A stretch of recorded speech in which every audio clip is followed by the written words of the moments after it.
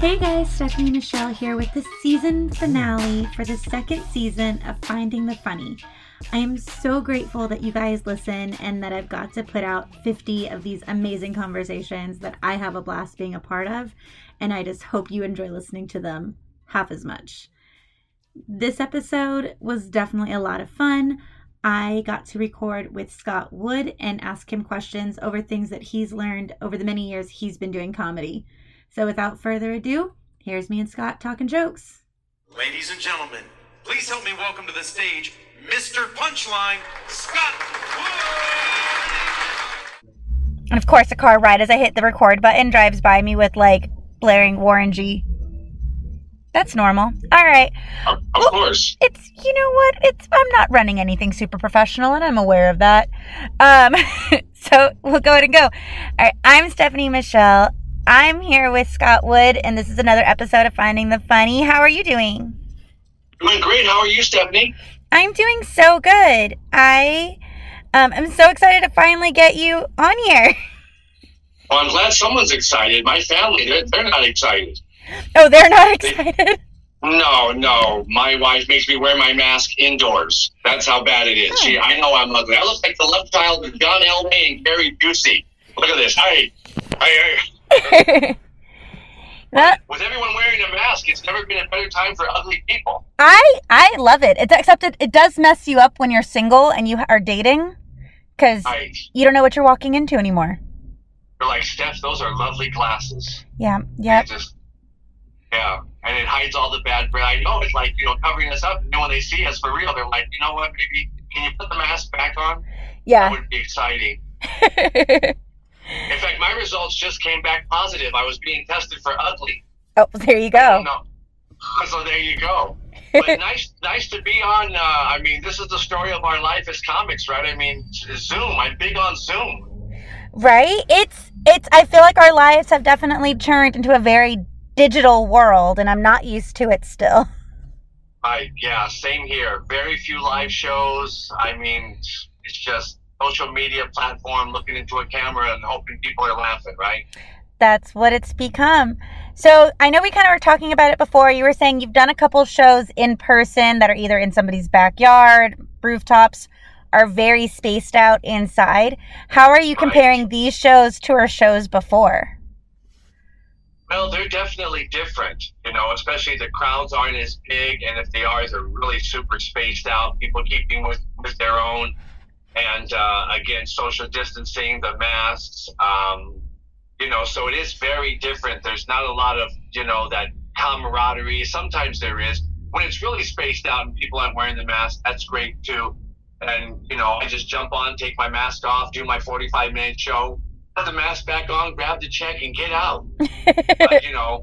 But those are so few and far between. When COVID hit in March, I had, like you and so many comic friends, I just had so many nice big gigs, theater gigs and stuff, and comedy clubs and different, things that we were doing, like you and all my comic friends, big, little, and small, from you, me, to Brian Regan, Seinfeld, Jim Gaffigan, everything just shut down.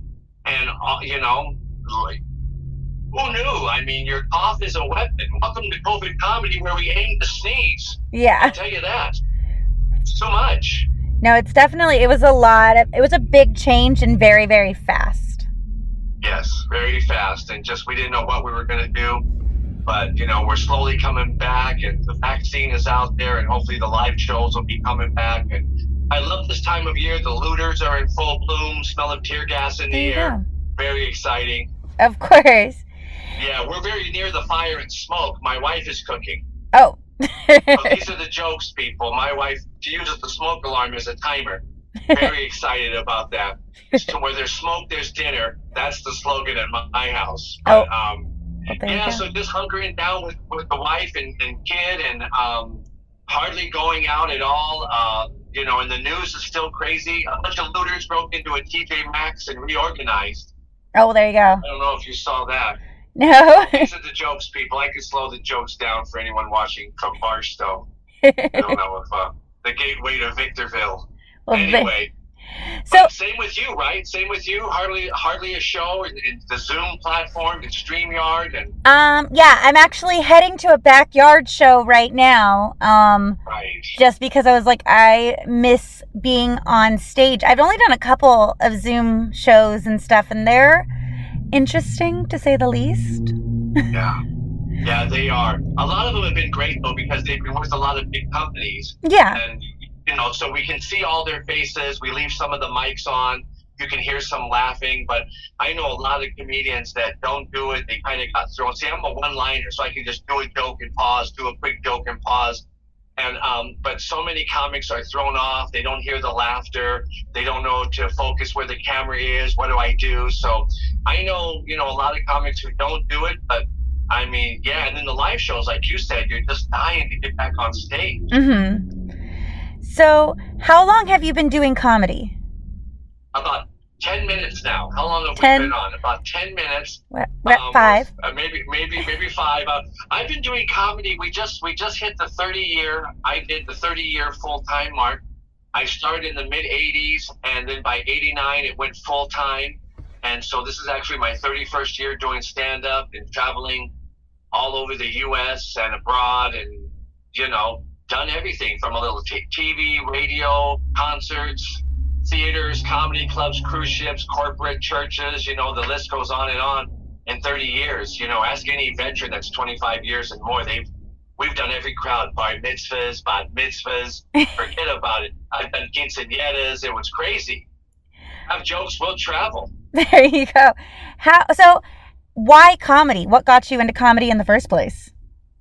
Being funny as a kid, when I was, I'm one of those comics that came from that bad background. The parents were divorced. There was drinking, different things. And so I used humor as a way to combat those things. And so when I was in the 4th grade doing jokes, doing voice impressions, cutting up, I said, this is what I want to do. Because, you know how it feels, Stefanie, when people laugh and you go, oh, that felt really good. And I feel like I just want to do this more, write some more jokes, make people laugh. And watching all the comedians as a kid, all the greats that have gone on before me, the old time comics and on the shows, and thinking, oh, you can make a nice living at that. So I said, that is for me. So fresh, during the 80s, I was a young man in my 20s and just doing all the open mic nights, the Laugh Factory, the Comedy Store, the Improv. You wait in line, you pull a number, you hope to get on stage. You're going on at 2 a.m. A couple of drunks in the audience. I mean, we're talking mid 80s when the boom was really big. And it's just been a great career, and I've been everywhere, all around the U.S. and abroad, and got to do some great shows, opened up for big musical artists. Oh, that's awesome. Which I know we'll talk about later, but yeah, so it's a fun career, but it's always the live show, as you know. Just want to make people laugh, get in front of them. Absolutely. So do you remember where your first mic was? Yeah, that would have been at the Comedy Store in the 80s, probably 85 or 1986. I worked a regular job as a custodian and odd jobs too. I was a busboy, a cook, but and that's right out here in the Inland Empire. And then I would drive almost an hour, after I got off work about 4 or 5 o'clock, and just drive all the way out there and get in line. Mm-hmm. And wait for the evening, and then they only pick so many numbers, or they have open mic night on a Tuesday. So it was the regular job by day, stand-up comedy by night, hoping to, get your little 8x10, your resume, your business card, find an agent, hope people think you're funny. You know how you start off with a couple of minutes, and then 10 minutes becomes 20, and then you're doing 30, and you're a middler, and the next thing you know, you're, hoping to be headline status. And so it's just being funny and writing. Constantly, I tell comics, you got to write all the time. Write, and then get on stage, wherever it is. And just, is this funny? Jerry Seinfeld, is this funny? Who are these people? I have no idea. So, okay, what is your writing process then, since you brought up the writing? It's a pen and a paper. Back to you, Steph. Well, yeah, I'm old school, yellow notepad or white notepad, and then I might transfer it over onto my computer or into my phone with my notes. but always writing. I try to write 3 to 5 new jokes every day, and social media helps, every now and then, to get feedback. I tell comics to post a joke on social media, see what kind of laugh it gets, and whenever you have a live show, work that new material in. So many comics, they're doing the same thing, for so many years, but if you've got that, a good friend of mine, he would write the material, but then when we did shows on stage, he was afraid to, he stuck with what worked, and then he was afraid to try those new bits. But, if you're starting out in comedy, you gotta write, you gotta perform, you gotta get in front of people, and do every show that's out there. And can you imagine, Steph? I mean, I know you've been doing it for a few years, but I've been doing it for 30 years. Can you imagine within the last year, somebody goes, oh, I've done a couple of shows, I want to be a comedian, and then boom, COVID hits, and there's nothing. No clubs, no live shows. You're stuck at home for a year, and you go, I was just starting to do a show at the end of 2019. You're so excited for 2020, and then you're stuck on Zoom. Well, it's been interesting is because I've still been looking at there's all the comedy Facebook groups, and there's still people that are posting up, I think I want to get into comedy now. And I'm like, this is the worst time to get into comedy now. Because it's like you can't even practice in front of anybody ever. Yeah, and if you do get on a Zoom show and you just see those, or a Facebook Live thing where you see the little thumbs going by or the little laughing hello faces, it's not the same as seeing the live audience, the live laughter, that quick response when you're at a club or you're at a corporate or a party like you're going to, where there's real bodies in the seats. It's like I said, a lot of comics, a lot of my friends told me, they don't do the Zoom. They tried it and it throws off their timing, or they don't feel comfortable.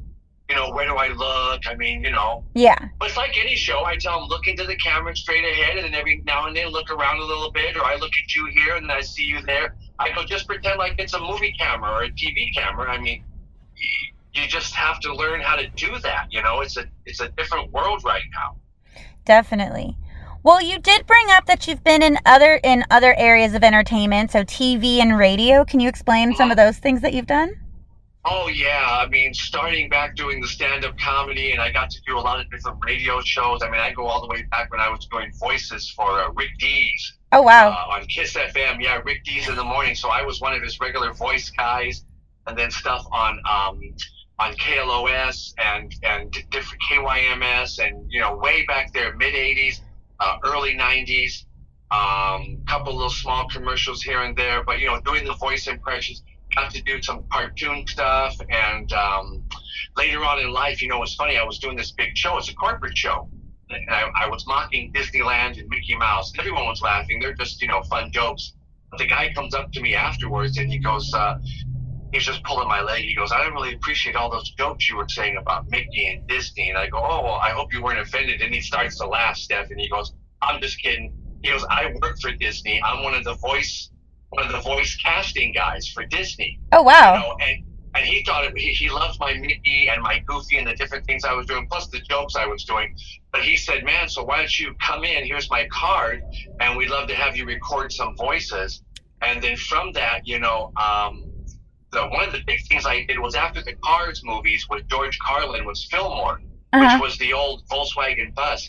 Well, he didn't want to do the commercials, and he didn't want to do the games that you can buy for the Wii and some of the other games, Nintendo and different things like that. So because I did a George Carlin impression and I did Fillmore, I went in, I auditioned, and John Lasseter, who did all the Cars movies and all the Pixars, I mean, he handpicked me. So I got to go in and do a Pepsi commercial. Oh my gosh. And then I was and then when you buy all the stuff for Nintendo and Wii, and I forget some of the other things, but when you hear Fillmore, that's me. So I got a nice chunk of money and a credit there. So the impressions are fun. The cruise ships were always fun. The clubs. How is it going after? How is it doing an official impersonation of Carlin? Because that's just amazing to me.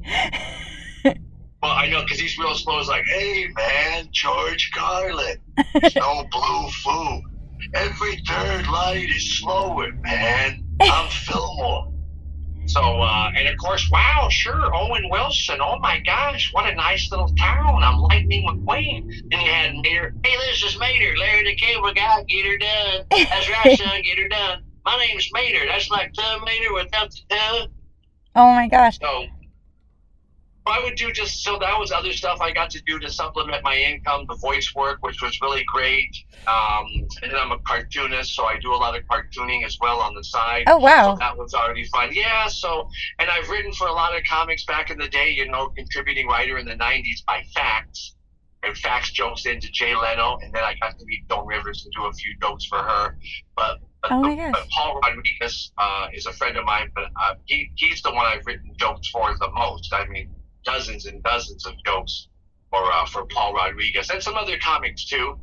So that's a lot of fun. So I make a living with the comedy writing. So a little bit of everything, just have a lot of irons on the fire, stand up or voice work, cartooning, comedy writing.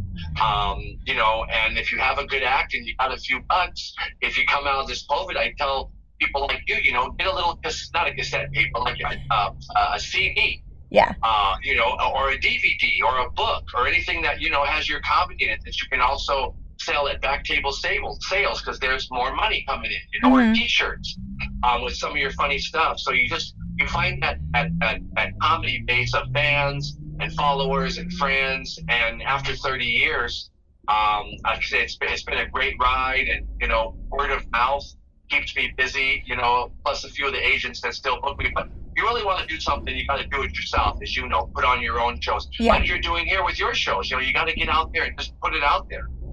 Absolutely. Well, and I was lucky enough to book you for one of my clean shows, which one of your tags is the clean liner, the clean one-liners and stuff like that. Did you make a choice to go down the clean comedy route, or? Yeah, I did actually. I wasn't always super dirty, and let me just move this here a little bit. I wasn't always the Christmas tree, so lovely. That's coming down soon. We've had it up since March. COVID's not getting us. But yeah, I forgot what the heck was the question now. I'm getting old. I am getting so old. Clean comedy. Clean comedy, yeah. Clean. I never was really dirty, Stephanie. I had a little innuendo, maybe one or two curse words. I was never really dirty. I was more the clean, like Ray Romano, Jay Leno, Brian Regan, Sinbad. A lot of those comics I really liked, and all the old shows that had like Kim Conway or Carol Burnett, and and my favorites, of course, were Henny Youngman and Joan Rivers. She could get a little body. Of course, my favorite is Rodney Dangerfield. Now I go, he can get a little body too. But, yeah. Yeah, but for the most part, he really wasn't. I mean, if you listen to like a whole album, and I have everything he's ever done, it's a few curse words out of a whole 45-minute to 60-minute act. Mostly it was that great hook, no respect. Hey, I'll tell you, I get no respect at all. My wife wants to make love in the backseat of the car, and she wants me to drive. Oh, what a crowd. So all the old comics were all my favorites, because I'm in my late 40s. I'm 59. So I've been doing this for a lot of years, so the Henny Youngmans, the Rodneys, and all those guys, and Jay Leno, and those guys that started a long time ago, even before those guys were my favorites. And that really got me into being clean, the quick one-liners, joke, like Rodney and Henny and Joan Rivers, Phyllis Diller, all of my favorites, because I just love to, I don't have a lot of time. I'm not getting any younger, so I got to get these jokes in, people. Let's go, move it along. So I just kept the comedy clean and quick, and that's how the Mr. Punchline came along. And like I said, 30 years later, look at me. I'm on Zoom in my bed. There you go. My career is next week. I mean, over the summer, I took my family on vacation. We went to the living room. Very exciting. Who knew? So where do you get your inspiration when you're writing? From everything. My wife, my son, Walmart, driving, the dog, kids. I mean, COVID has been, even though, COVID is a bummer, but I mean, I opened my act with like 10 minutes of all the COVID jokes, the looting, the rioting, the masks. So that was a whole plethora of comedy material. Of course, we got a new president coming in, so out with the old and in with the older. Yeah. So, so Trump was a lot of great material. Just life in general. I'm kind of like, I'm a one-liner, but like Rodney or Seinfeld or whatever, I talk about what's happening today, topical, what do you call it? Gosh, I don't even know what I'm talking about now. But just regular, jokes that we can all relate to.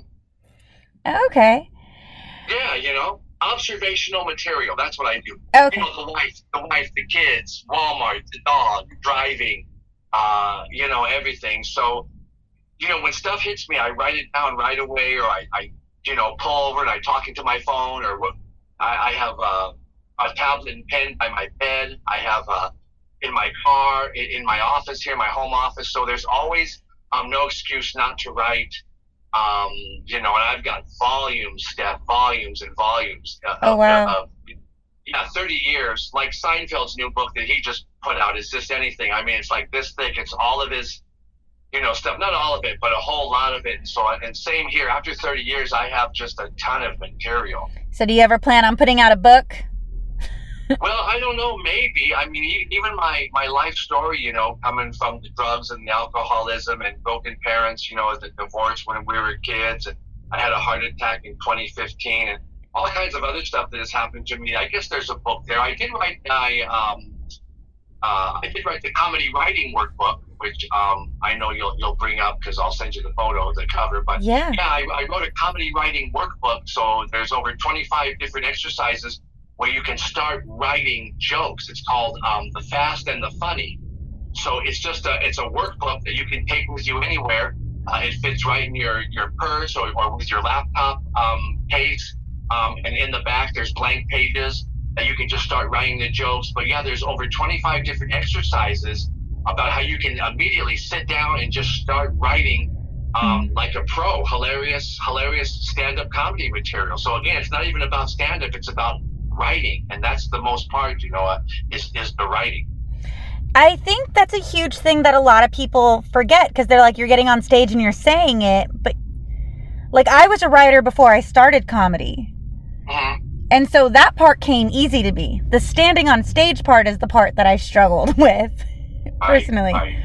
So did you ever deal with stage fright doing any of this, or was it always just, because you always seem so natural and comfortable on stage? Yeah, I'm a big ham. I'm always on. I just want to make people laugh. But even as a kid, doing jokes, voices, one-liners, whatever, silly sounds. So I always enjoy getting on stage. I can't wait, and if I'm away from it for more than a couple of weeks, I'm like, I have got to go somewhere and grab a mic because this is ridiculous. Mm-hmm. But yeah, no, I've never had stage fright. I absolutely love what I do. I mean, it's the best job in the world. I mean, we get to make people laugh for a living. Yeah. So, I mean, what the heck?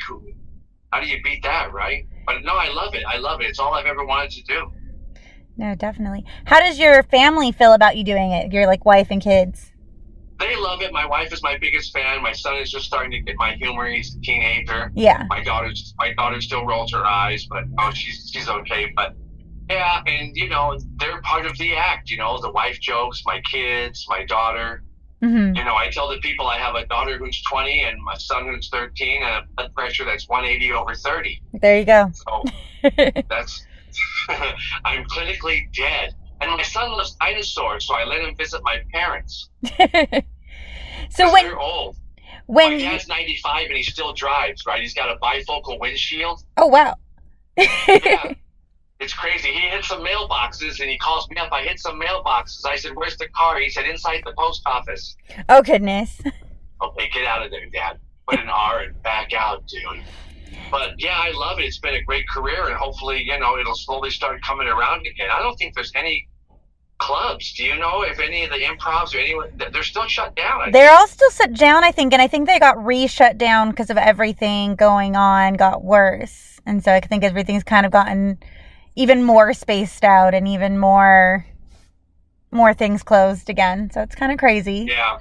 We're in our third wave of purple. Yeah. You know what I'm saying? Looks like it threw up on the map.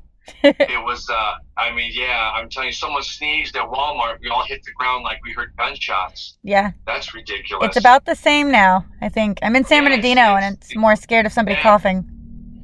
and getting worse, but hopefully we'll get through this with the vaccine shot and comedy in 2021. We were so excited for 2020, and then that went down the dumper. Mm-hmm. I was going to ask, so when you started comedy, what did your parents think? They really enjoyed it. I was estranged from my dad for like over 25 years, and then we finally got back together, and now we have a great relationship. But they always knew I was funny as a kid. My mom, she really enjoyed it. I used to make her laugh all the time, and I still make my wife laugh every day, which I love to do. And they were very supportive, though. No one ever thought, stand up. I mean, because when you're passionate about something, you just have to do it. So, like I said, I would work a regular job by day, just to, pay my little bills or whatever I had. And then just, like I said, make the trek out to Hollywood or anywhere else just to say, hey, I'm funny, you should hire me, or I want to go on, or, I want to be a comic. So it was just in me. There was that drive. But they always supported me, and my mom knew I'm always this way, so my mom thought I needed a shot. She goes, you were just bouncing off the walls. We need to give you something to calm down.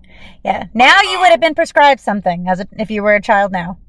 Sure, they gave it a name later on, ADD, but for us it was just being a kid, just hoo hoo ha ha, you know what I'm saying? But most of us comics have problems, and we just take it to the stage, right? It's like therapy. I don't know if it is for you, but it's when you can talk about your life and you find the funny in it, and then you get it out there and people are laughing. I mean, and the true stories are the best. Like a week ago, I go to bed on a Friday night, Steph, and I'm fine. I wake up the next morning and my ankle, my foot, I kid you not, this is a true story, I'm in pain. Mm-hmm. Pain for 48 hours. Now, you're old when you twist your ankle while sleeping. Yeah. That is old. Something happened during the night where I wake up and I go, what happened to my foot while I was asleep? But it's the aches and pains of getting old, Oh, no, definitely.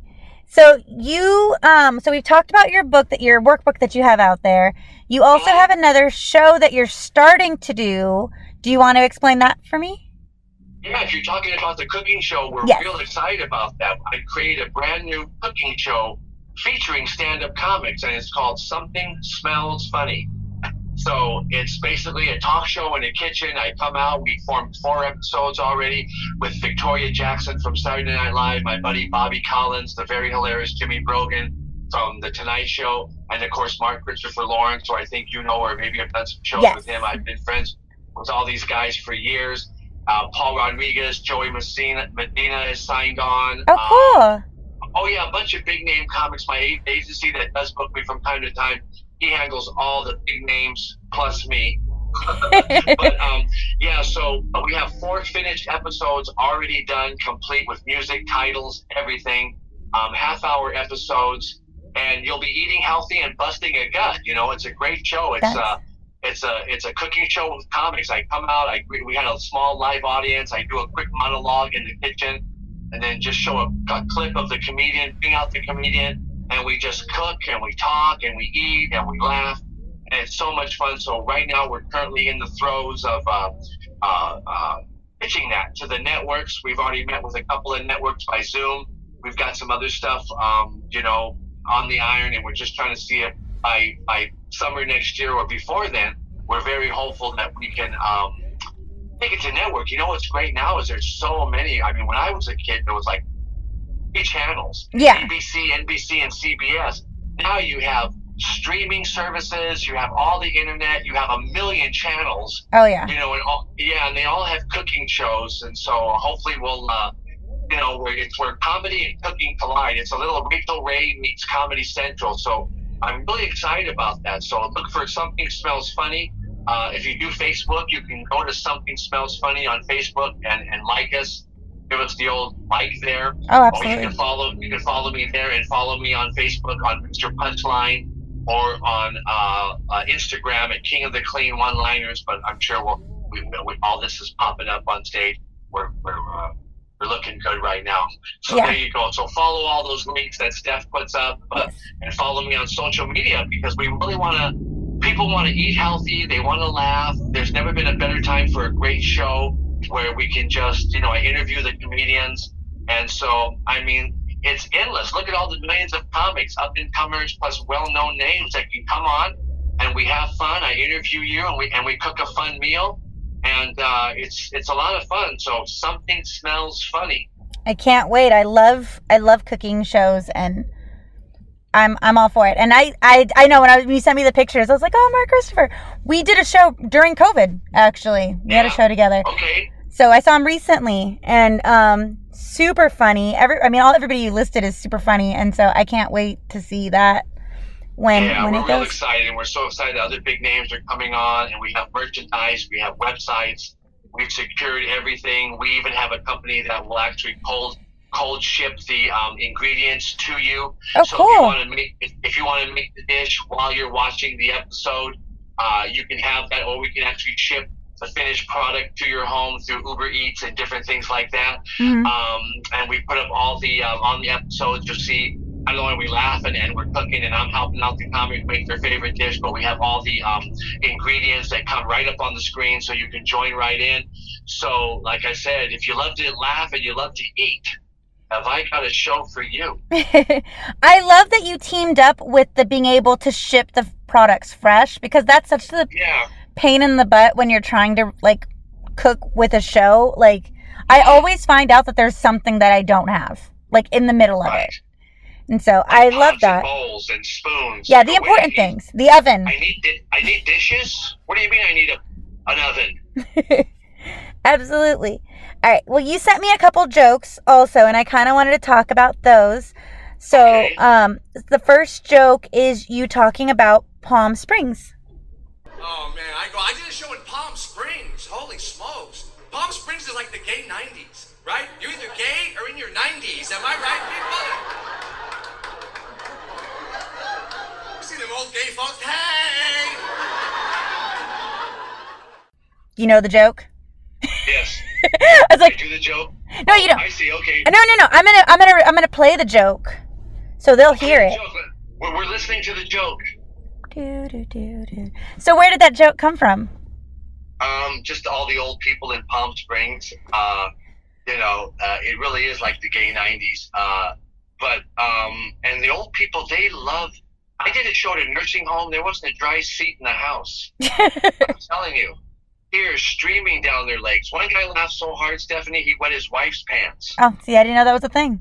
It is a thing. I'm peeing now. Well, there you go. But anyway, Palm Springs, it's like 150 degrees during the summer. Yeah. The old folks love the heat. Grandma is exploding in flames in front of me on the sidewalk. Mm-hmm. I don't know why the old folks love the hot weather there.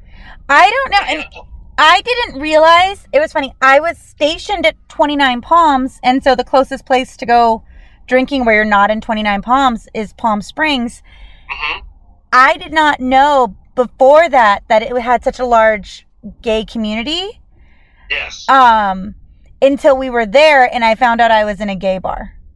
Which wasn't a big deal. It was just surprising when I'm getting hit on and I go to the bathroom to hide from the person hitting on me, but they're the same gender as me and they can go in the bathroom with me, and that was uncomfortable. Yeah. But other than that, he had a great joke. He said, "Hey, it wasn't a gay bar. It was incredible. I mean, there were 2 guys for every guy." All right. The next joke is about that you bought your wife. I got my wife. She's beautiful. I met her on the internet. Believe it or not, a lot of people at Craigslist. Anybody? Craigslist? A couple of you. You're not better than me. Come on, Hammett. Come on, people. Let's go. I'm kidding. I'm kidding about that. It was eBay, actually, to be honest with you. Free shipping. Come on, people. And they take PayPal. Send her. So where did that one come from? I bought her? That you bought her on eBay. Oh, right. Well, I know I was the highest bidder. I talk about how we met on the Christian dating site, the Craigslist. Okay. Yeah, and then I say, I'm just kidding, it's eBay. But, because a friend of mine is on one of those Christian dating sites, and boy, is his wife mad about that. Oh, goodness. She's livid. She's like, who are you talking to? Mm-hmm. But, I guess that's it now in COVID, online dating, or hey, baby, nice mask. How do you meet anyone anywhere? But, we met at one of my gigs, actually. She was single, and her friend her husband was over in the Middle East fighting. And so, so she was waiting for him to come back home. So my wife and her friend, not my wife at the time, of course, but they go, hey, what should we do on a Friday night? And they had saw that I was performing somewhere locally that night. So they came out, we met, we found out we had a lot of mutual friends. We all started going out as, couples, 4 and 6 and 8 at a time, going out to dinner and stuff like that, just getting to know each other. And it took her some time to come around, but she finally did. And next year we'll be married 25 years. So. Congratulations. That's impressive. Yeah, married for 25. We've been happy for 2. Yeah. That's about right, the math. Yeah, they weren't even in a row. It was 96 and I think 2004 were the 2 incredible years. I'm divorced, so I'm like, yeah, the math is perfect on that one. You're happily divorced. Happily divorced. And the kids are cute, and you're adorable. You will find there will be a second Mr. Michele. There you go. Yeah, no, he's going to take my name this time. Actually, exactly. There we go. We'll see. And the last one, and you mentioned it actually earlier, was the fact that you had a heart attack. Listen, I had a heart attack. I did the right thing, though. I remembered. This was true, because I got the tingling in my heart, and I knew I was having one. And they say, chew an aspirin. Chew a couple of aspirins. I remember, because I have a friend who's a doctor. But anyway, listen. That's what he told me, anyway. But we take our kids. There's a certificate. Anyway, listen. But anyway, so I chewed. I'm having a heart attack, and I knew it. So I go, just grab some. So I chew a couple of aspirin. Right, and I look at the bottle. It's Midol.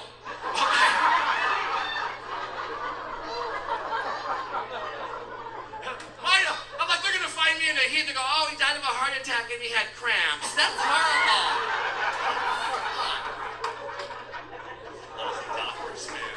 I had a bad cough, too. My doctor told me, take X-Lax for your cough.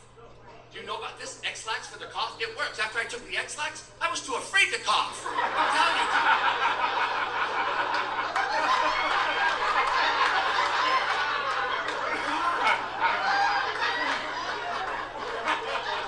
Oh, yeah. A good sneeze will wipe your shorts out. You know, people? Yeah, 2015. I don't recommend it. Okay. If you're thinking about it out there, I did have a heart attack, but you know, when you have a heart attack, you're supposed to chew some aspirin if you feel it. And that helps. So I grabbed the bottle, I chewed 2 aspirin, and then I looked at the bottle and it said Midol.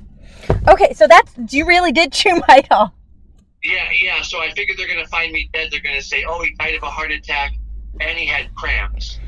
So that's horrible. But I really did have a heart attack. Yeah, I grabbed some regular aspirin, of course. You see, out of tragedy comes the comedy material. Absolutely. So I have a whole bit about that, and but that helped me to eat better and take better care of myself, and I started working out more right after that, and so I've got so much more energy. So try to take care of yourself. I know it's the COVID-15. Is that what it was? The 15 pounds? I think now we're at the COVID-30 for some.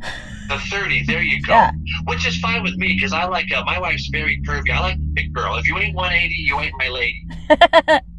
I'm a carnivore. Okay, you go to a big girl's house, there's food there. There you go. So I'm excited about that. That's 2 snacks, Steph. 2 there snacks. You go. So, but I get mad when she tries to lose weight. So I'm a keeper. I'm like, what do you mean you're losing weight? Knock it off.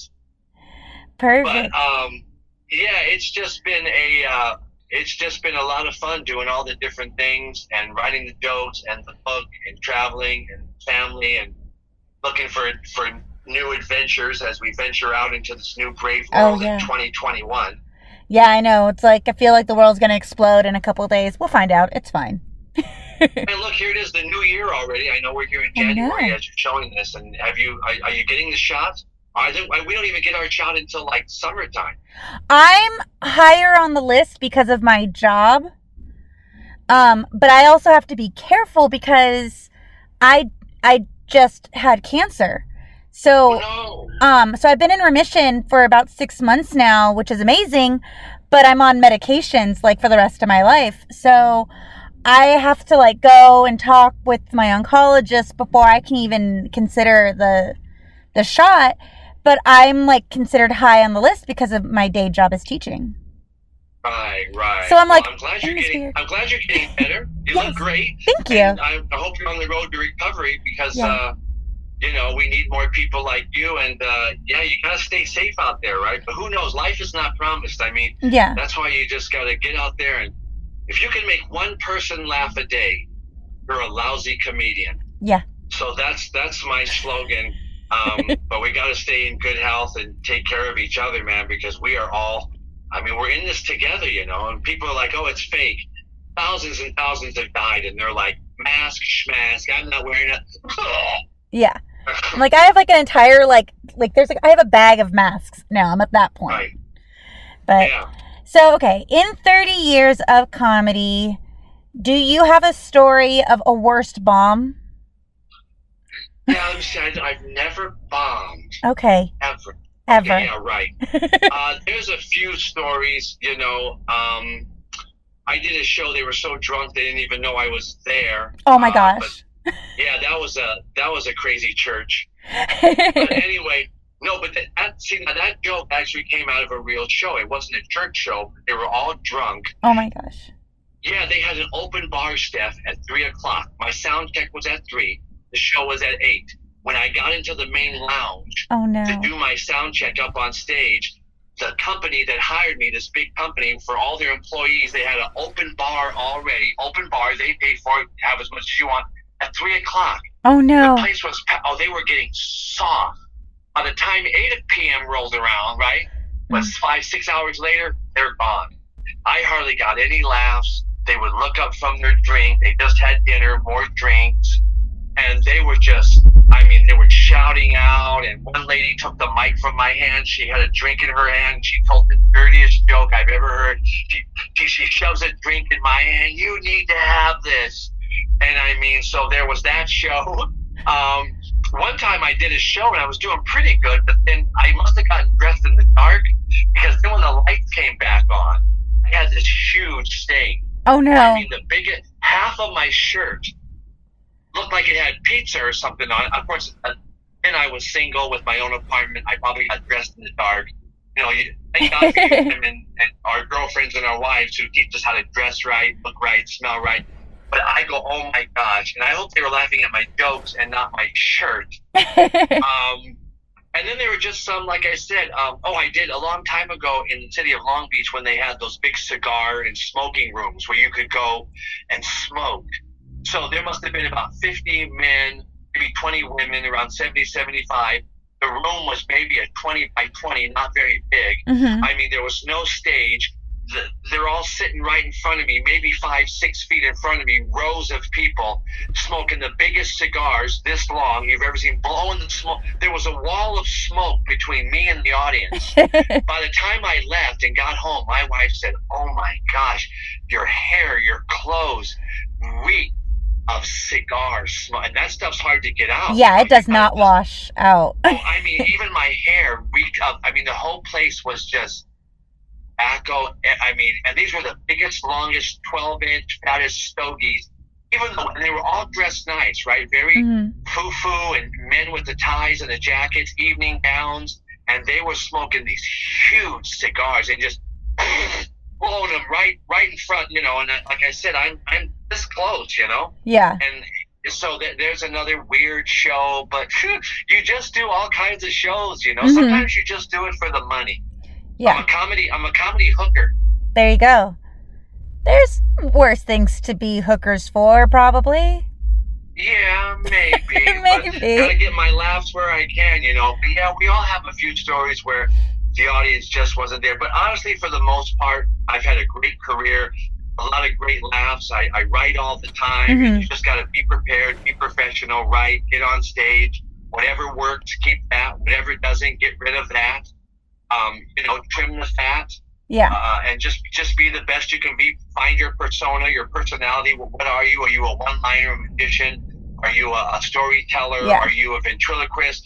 Whatever you do for the laughs, really, you got to give it your all, though, if you're going to stand out in a crowd. And so I've been lucky enough to make this a great 30-year full-time career. And if the show goes, I'm very excited. But if not, I've always got these great live shows that I Absolutely love. In fact, I just did a live one because I know we're here in January now, but I just did a live one on New Year's Eve. So that was a lot of fun, plus a couple of Zooms like this one. But so we'll see as this year progresses into February, March, April, we'll see where we're at. Yeah. So do you have a show that you look back at as your all-time favorite show that you've done? Or is there a bunch come to mind? Yeah, there's a bunch. I mean, I've had so much fun in my career. Mm. I mean, I've even had some great Zooms where everyone was just cracking up. I've had so many great comedy club gigs. When I was doing the cruise ships, those are always fun. They love it, you know, and big, huge audiences fill the showroom, you know, 3,500 people. I love those shows. Again, I love the comedy clubs. Like I said, the intimate. The Ice House Comedy Club is one of my all-time favorites in Pasadena. Mine too. So we're looking forward to that coming back. I've had so many, and I've opened up for so many big-name artists from Donna Summer to Chubby Checker, Debbie Reynolds, Frankie Avalon, oh my Brooks and gosh. Dunn. The list goes on and on. The Platters, the Drifters, the Coasters, big name comedians. Some of them aren't even around anymore, but you know, those big theater shows, those are always a blast. I love those. It's a great career, you know, especially when you're full time. I mean, nice hotels, the meals are included, the airfare. Of course, no one's flying now, but I'm just saying it's a, you know, they pay you to make people laugh. I mean, what's better? Absolutely. So do you have any advice that you could give to a new comic that's just starting out now? Yes, get out of the business. I don't need the competition. I mean, I'm telling you, be a waiter. First of all, yes, of course, there's room for all of us. Number one, make sure you have that passion that you absolutely have to do stand-up comedy, whether you get paid or not. You just go, man, I love to make people laugh. I have a gift. I love to write. I love to perform. I've got to get in front of people no matter where it leads. I simply must do that. If you have that passion, you'll make it. Number two, you're only going to last. I posted this on social media a few days ago. You know, your stand-up comedy career is a marathon, not a sprint. Mm-hmm. It's a marathon, not a quick little thing. I've been doing this for 30 years. I'll never retire. Comedians don't retire. As long as I'm still funny and people are still willing to pay and bring me out, I'll do it. But it's a marathon. But you got to write all the time. Find something that makes you stand out as an individual, whether it's a one-liner or your impressions or your observational, you know, material or some personality that you've, you know, adopted. You know, a lot of the comics, you know, you remember them, like Roseanne was the housewife and Rodney got no respect and Seinfeld talked about nothing. Everybody loves Raymond. You say certain things, Tim Allen, you think Home Improvement. Hopefully for me, it's Scott Wood. Oh, Mr. Punchline, the quick one-liners, the queen jokes. So you got to kind of find that persona. But even if you don't have it, again, it's just about writing and getting in front of people, you know, and finding out, you know, what your niche is or niche. I'm not sure which is which, but find it and go for it. You know, go for it. Honestly, don't let anyone tell you no. If this is something you have to do, because people want to get into it quickly for the money or to have a quick sitcom, or maybe this will lead me into movies, and maybe it will, maybe it won't. I never got into it for that. I got into it because I have to have a mic in my hands, stand in front of an audience, a bunch of strangers that don't know me, and they're laughing at my jokes. They're relating with what I have to say, and it's that quick response. Joke, laugh, joke, laugh. It's the only career where you know right away if they love you or they hate you. And that's why people are scared of public speaking, because, you know, you're like, whoa, you're right there. You know, I want them to love me. But the only way people will love you is, you know, Rodney said it best, if they like you right away, you know, and you seem likable on stage and you're getting those laughs, you can say whatever you want and you can just take them wherever you want to go. Mm-hmm. So there's that likability factor too, along with the writing and the constant performing. And if you want to know how to write, you can pick up my book. There you go. The Fast and the Funny, a shameless plug. We live on shameless plugs. I feel like it's necessary. I'm sitting on a shameless plug. I feel anyway, that we went away from clean. All right. Well, I mean, you've already been doing this for 30 years, but where is a place that you've never performed that you really want to perform? Steph, good question. Dun, dun.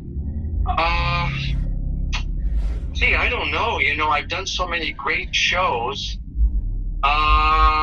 Maybe later on, if this takes off, if the cooking show takes off, maybe a little bit more television, or maybe Jimmy Fallon or Jimmy Kimmel, maybe one of those shows would be nice. Or to just travel more once all this COVID mess is gone.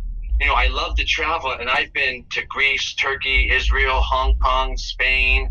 I've performed, all over. So I don't mind the travel. I love it, and I love meeting people, and I love getting on stage for that 45 minutes to an hour and making them laugh. But maybe some more television, But again, if not, no worries, because I'm excited just to be a full-time comic. It's all I've ever wanted to be, and so I'm living my dream. Any extra thing, like a commercial or the TV show or some radio spots, that's just a little extra icing on that already fully cooked comedy cake that I love sharing with everybody out there. Absolutely. Well, typically what I usually ask, the last question I ask anybody is what their end game is in comedy. And it feels like you're kind of where you ideally want to be. Just everything at this point is frills. Yeah, I'm right where I want to be. Like I said, it's a full-time career. And I'm so happy just to wake up every day and know that I get to make people laugh for a living. Not everyone can do that.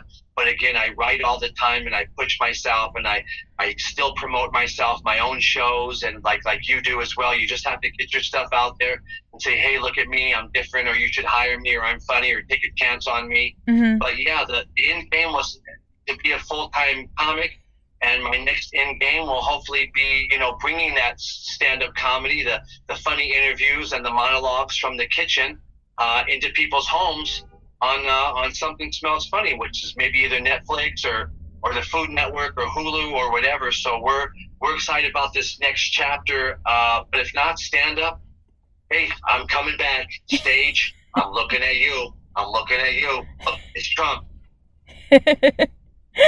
Absolutely tremendous. Terrific. Stephanie, I love what you're doing. I haven't seen Nancy Pelosi since March. Well, I'm definitely looking forward to Something Smells Funny and being able to see you back on stage again, because this has just been way too long. Well, same with you, too. God bless you, Steph, and all that you set your hand to. And I can't wait to share the stage with you again. If you haven't seen Stefanie live, go see her. She's very funny. She's got this great show, and we've got a lot of great comic friends that, so come on out for the new year. Absolutely. And support the comics, support what we're doing. I mean, it's fun to watch comedy on TV, but the live show, and we have fun with the audience, and if you sit up front, beware, but it's all in good fun. So come out and support, Stefanie and myself and all the great comics that you follow online. Because we need you guys, man. And we make people laugh, Steph. Shouldn't we be essential? Aren't we essential workers? Don't we need laughter right now? I think we need laughter more than anything else right now. Yes, that's why my wife makes me get naked. Because it's a gut bust. Okay. There's some images I can't get out of my head now. Oh, I know. Mine either. All right. Well, thank you so much for talking with me, Scott. It's been an absolute pleasure. Yeah, you too, Steph. Take care. Stay in place. Maintain your space and cover your face, for crying out loud. Absolutely. All right. Bye, guys. All right. Bye, everybody. Thank you so much for listening. I hope you enjoyed my conversation with Scott Wood, a.k.a. Mr. Punchline, a.k.a. King of Clean One-Liners. Can't wait to see when Something Smells Funny comes out, and it's going to be amazing. Food and jokes, all about it. I also want to make sure to take this time to say thank you to anybody who's been listening. If this was your first episode or you've listened to all 50, I am eternally grateful for you and being able to do this. Also, next season, I have 25 more amazing episodes coming for you. And I'm super excited to say that majority of the comics are not going to be California-based comics. So getting to learn a little bit more about what comedy looks like outside of the bubble that I am getting to see it in. So I hope you kind of keep following me down this journey and talking to some amazing comics out there. I want to make sure to say thank you to Dave the Prophet for providing the music. His beats are provided by Curtis King. As always, I'm Stefanie Michele. This has been Finding the Funny, and I hope you enjoyed.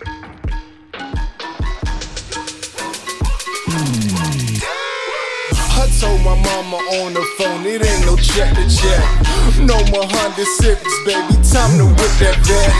Lyrics, beats, in the hooks, I'm a triple threat. Glow up on my Jesus piece, now I'm living blessed. Looney Bin, BYE, you know we down the ride. Try to kill me with this mic, suicide. Since I got on, man, all I hear is fucking lies. More money, more problems, fucking certified. Doja Cat, throw it back. David blowing back, blowing up on Super Saiyan, but I'm fucking holding back. Never stop until I put my fucking city on the map. 3 a.m. on Ocean Ave, put the pedal to the max. We're in our third wave of purple. Yeah. You know what I'm saying? Looks like it's threw up on the map.